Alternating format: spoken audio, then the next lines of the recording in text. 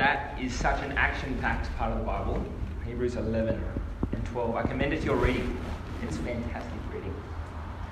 Let me pray before we continue.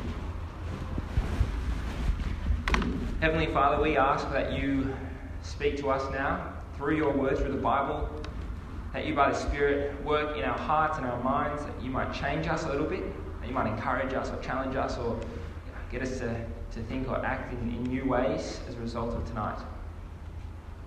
We thank you for this time together. Amen.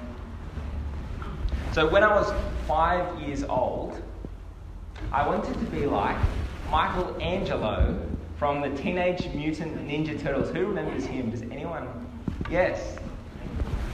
It's retro now. He was the guy with the orange mask, as you can see. He loved pizza. He was the party one. He was small in stature, but full of energy. He was a cool one. That's when I was 5. When I was 10, I wanted to be like MacGyver. I mean, who wouldn't want to be like this guy with a hairdo like him? You can't really see in that picture, but he's got a bit of a mullet. He was smart, but sort of gentle. No track was too much for him. When I was 15, I wanted to be like Andrew Simons. Now, it was rare, but he'd occasionally conquer the bowling attack. He'd bat like no one else. Who do you aspire to be like? Who do you aspire to be like? Now, as we age, I don't think we stop aspiring to be a certain person. We might not have a certain person in mind, we might. But we don't stop wanting to be like us or wanting to have certain things. Michael Jensen, who's a pastor in Darling Point, he's the son of the former Archbishop Peter Jensen, you might have heard of him. Towards the end of last year, he posted this on Facebook. He calls them the Beatitudes for 2018. They're not Jesus' Beatitudes. They're sort of Beatitudes that represent sort of modern Australian culture. He sort of tried to articulate them into a few sentences or a few points. And what he came up with was this. He thinks, Australian culture thinks, that blessed are you when you pay off your mortgage and own a piece of Sydney real estate. Blessed are you when you can travel in the front of the plane. Blessed are you when people do what you say. Blessed are you when you have lots of people like your posts and selfies. And it goes on. Blessed are you when you get your dream job, when you know influential people by first name, when you're thin and even a little bit hot, when you meet your soulmate and you never argue with them. These, according to Michael, are the Beatitudes for 2018. So, according to Michael, if you have a few of these things, if you can tick a few of these things off, according to Australians, you're considered blessed. You're considered as having made it. You're considered as one of the lucky ones. But what about what God thinks? Who does God consider the blessed ones?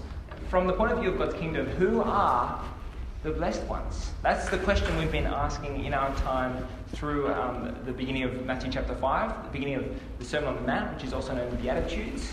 It's answering the question, who are the blessed ones? Who are truly blessed in this world? We've called this series Living Right Side Up in an Upside Down World. You saw the image a second ago. It's a big call to make. That generally speaking, our culture's values are upside down. The ones Aussie culture tend to consider as blessed, as having made it, as the lucky ones, are in reality not the lucky ones at all. When you see the world right, when you're viewing the world right side up through the lens that Jesus provides here in the Beatitudes, you come to see that the blessed ones, the truly blessed ones, are frequently the ones Australian culture like to keep at arm's length. So we've reached our final week in the series, and we're going to spend our time looking at verses 10 to 12 in Matthew's Gospel.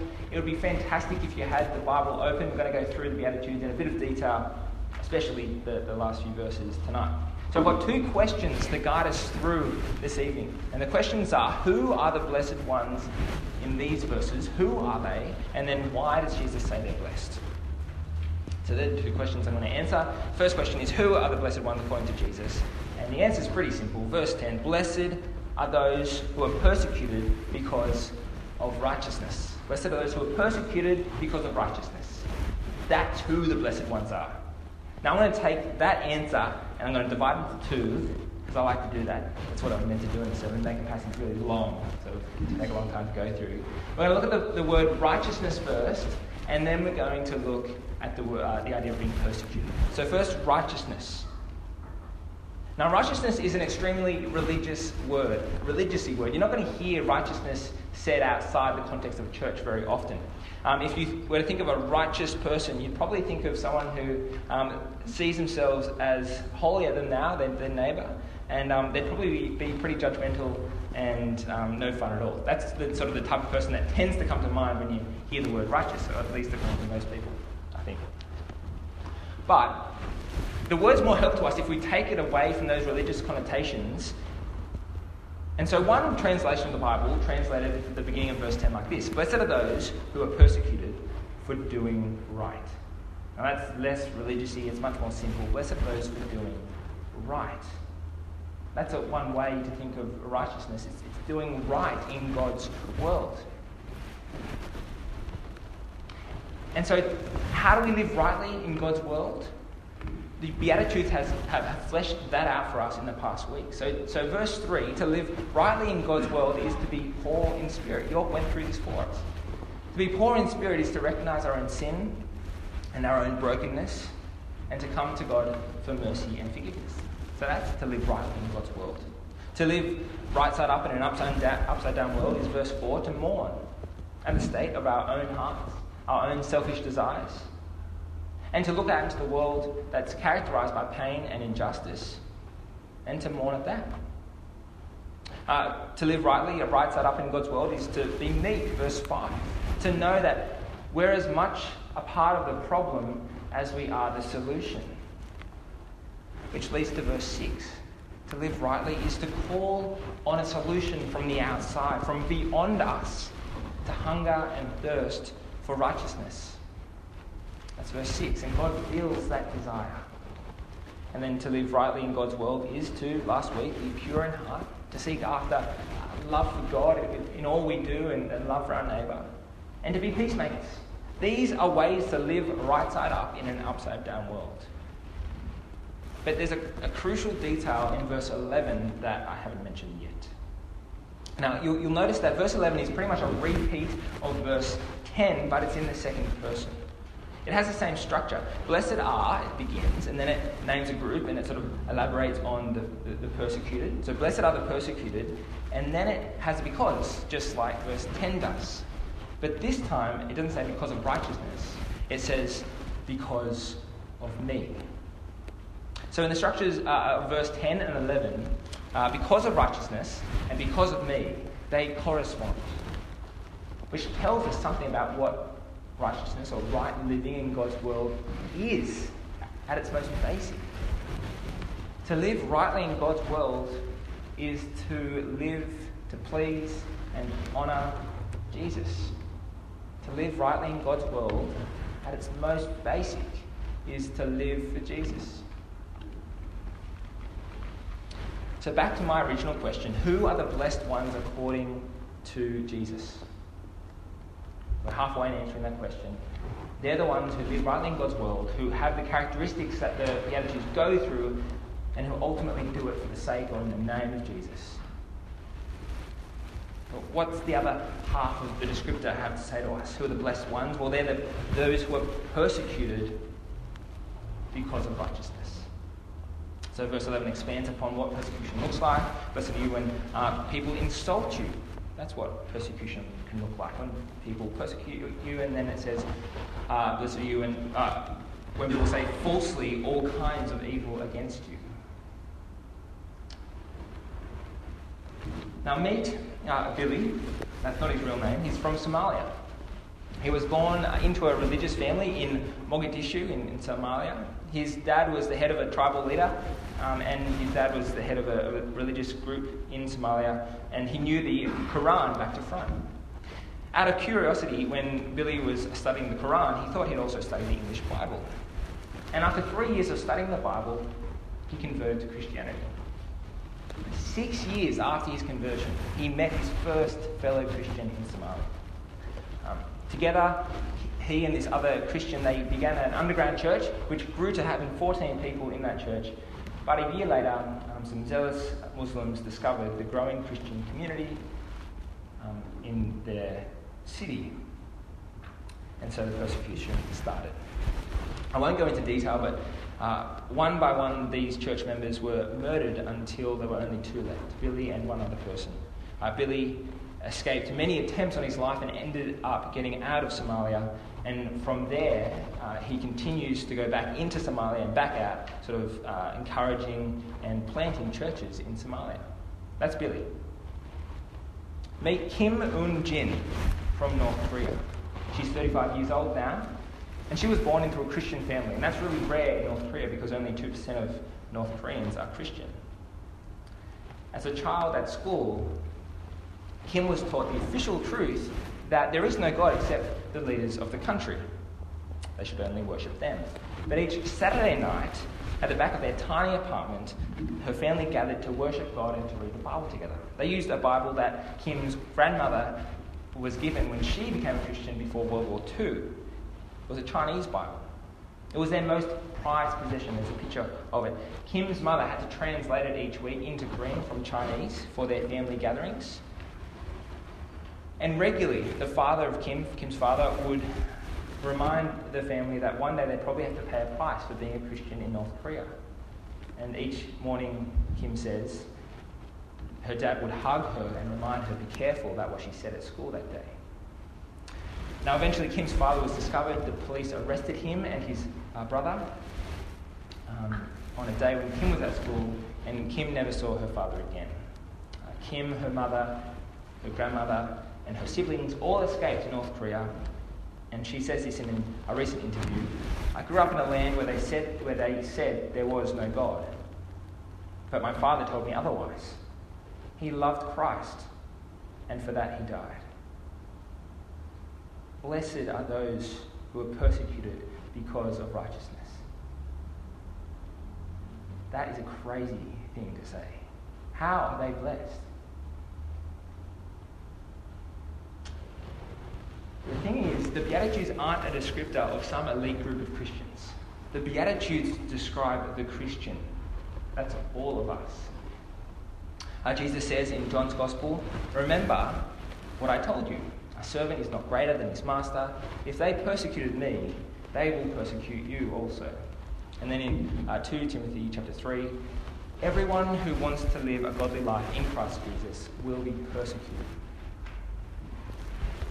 So how does that square for us today? Well, thankfully, we live in a part of the world where at least the antagonism against Christianity isn't as overt. But I think that the sort of storm clouds are gathering in the distance. If we earnestly and wholeheartedly live for Jesus, we will face opposition. So if you refuse to go along with your school friends who insist on cheating in an exam, who insist on drinking too much, who insist on taking this, substance, let's just try it out. If you refuse to do that with your friends, you probably will eventually be pushed to the fringe of your group. If you describe a vision of sex and sexuality that is in line with Jesus' vision, you'll probably end up being told at some point that you're behind the times, you're backward, you're maybe even sort of dangerous, you're sort of promoting unhealthy views. If you refuse to go along with some work cultures that are all about sort of giving yourself with all your time to your job, then when you refuse because of your commitment to your church family, you refuse to sort of work to certain hours, then you'll probably be looked over when a promotion comes along. If we live for Jesus earnestly today in this culture, we will be persecuted.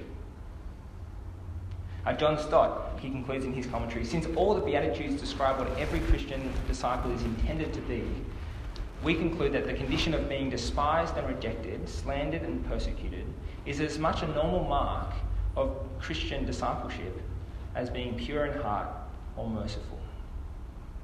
So that's the who of the final beatitude. Those who are persecuted because of righteousness. They're the blessed ones. They're truly blessed. But how? How is that the case? Why does Jesus call them blessed? The passage gives two reasons, but it sort of focuses on one. So, blessed are those who are persecuted because of right living, for theirs is the kingdom of heaven. And again in verse 12, rejoice and be glad, because great is your reward in heaven. Now, if you look carefully at verses 1 to 12, the Beatitudes, or particularly verses 3 to 10, you'll notice there's a structure to the Beatitudes. Look at the second half of verse 3 and the second half of verse 10. For theirs is the kingdom of heaven. They're like bookends to the Beatitudes. And between the bookends, there follow all these different reasons for their blessedness. So there's all these different fors. For they will be comforted, for they will inherit the earth, they'll be filled with righteousness, shown mercy, and so on. I take it that all those different aspects of being blessed are different aspects of the kingdom of heaven.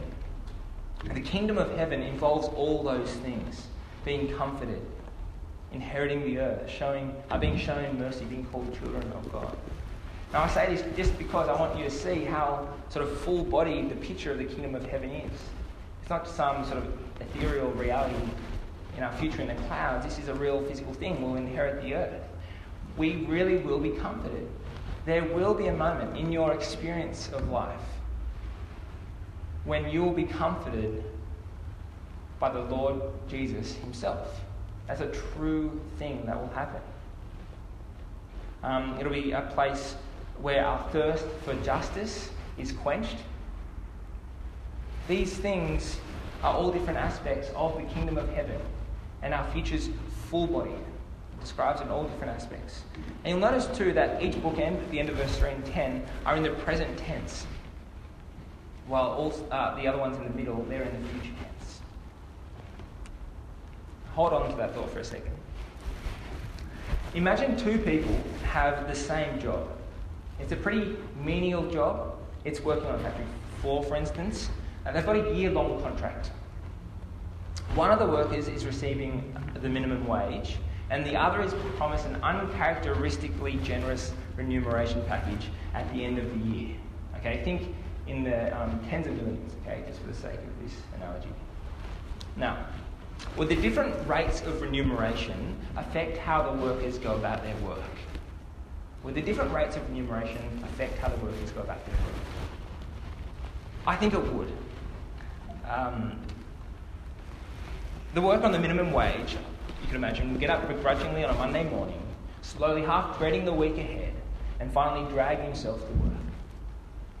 But the other worker would be entirely different. The person knows his contract only lasts a year, a short period, and all he has to do is think of that future pay packet to keep himself going. There'd be a spring in his step. He'd probably do his best work, and you might even hear on the factory floor a whistle, sort of whistling a tune in the background. Now this is a trite little illustration. I don't want to compare the kingdom of God with $1 million. But I think it tells us something of what it is like for Christians. For us, ours is the kingdom of God. It's ours. This full-bodied future is ours now. But it still remains to be fully realised.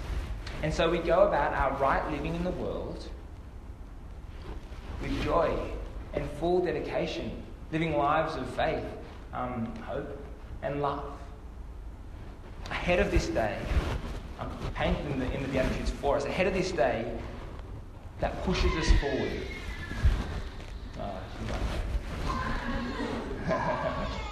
I know that cry all too well.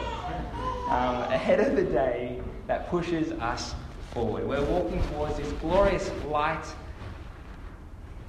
and the day will come when we'll be comforted, when we'll be received by our King, when we'll see God with our eyes.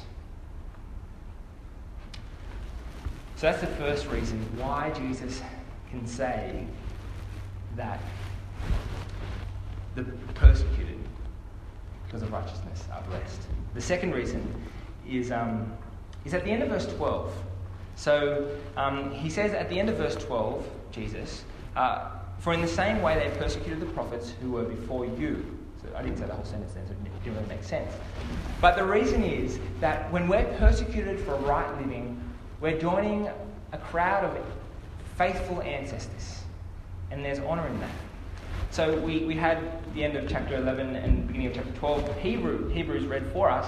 And Hebrews 11 just retells beautifully the boldness and courage of those who've lived before us. And at the end of that passage, or passage I've got up here, there's a beautiful phrase. These people who were persecuted by the world was not worthy of them. The world was not worthy of them. These faithful people who lived in the past, who suffered for it, they're the truly blessed. They're the great ones in the kingdom of God. They're the ones who aren't recognised by our culture. They're not going to get 30 seconds of fame in the nightly news for their suffering. They're not going to get a medal for it. They're not going to get an award. We don't even know about their suffering. But God knows. So when we suffer because of righteousness, we join this crowd of fellow faithful believers. And that gives us strength. So back to my very first question. Who do you aspire to be like? Who do you aspire to be like? And the answer to that question will come down to which kingdom you've got your eyes fixed on. Now, if you've decided to live according to these Beatitudes, you'll probably want to be like someone who's well off, who's comfortable, who's pretty powerful and successful. If so, if that's what you've got your sights on, then maybe this reappropriation of verse 11 and 12 would be more appropriate.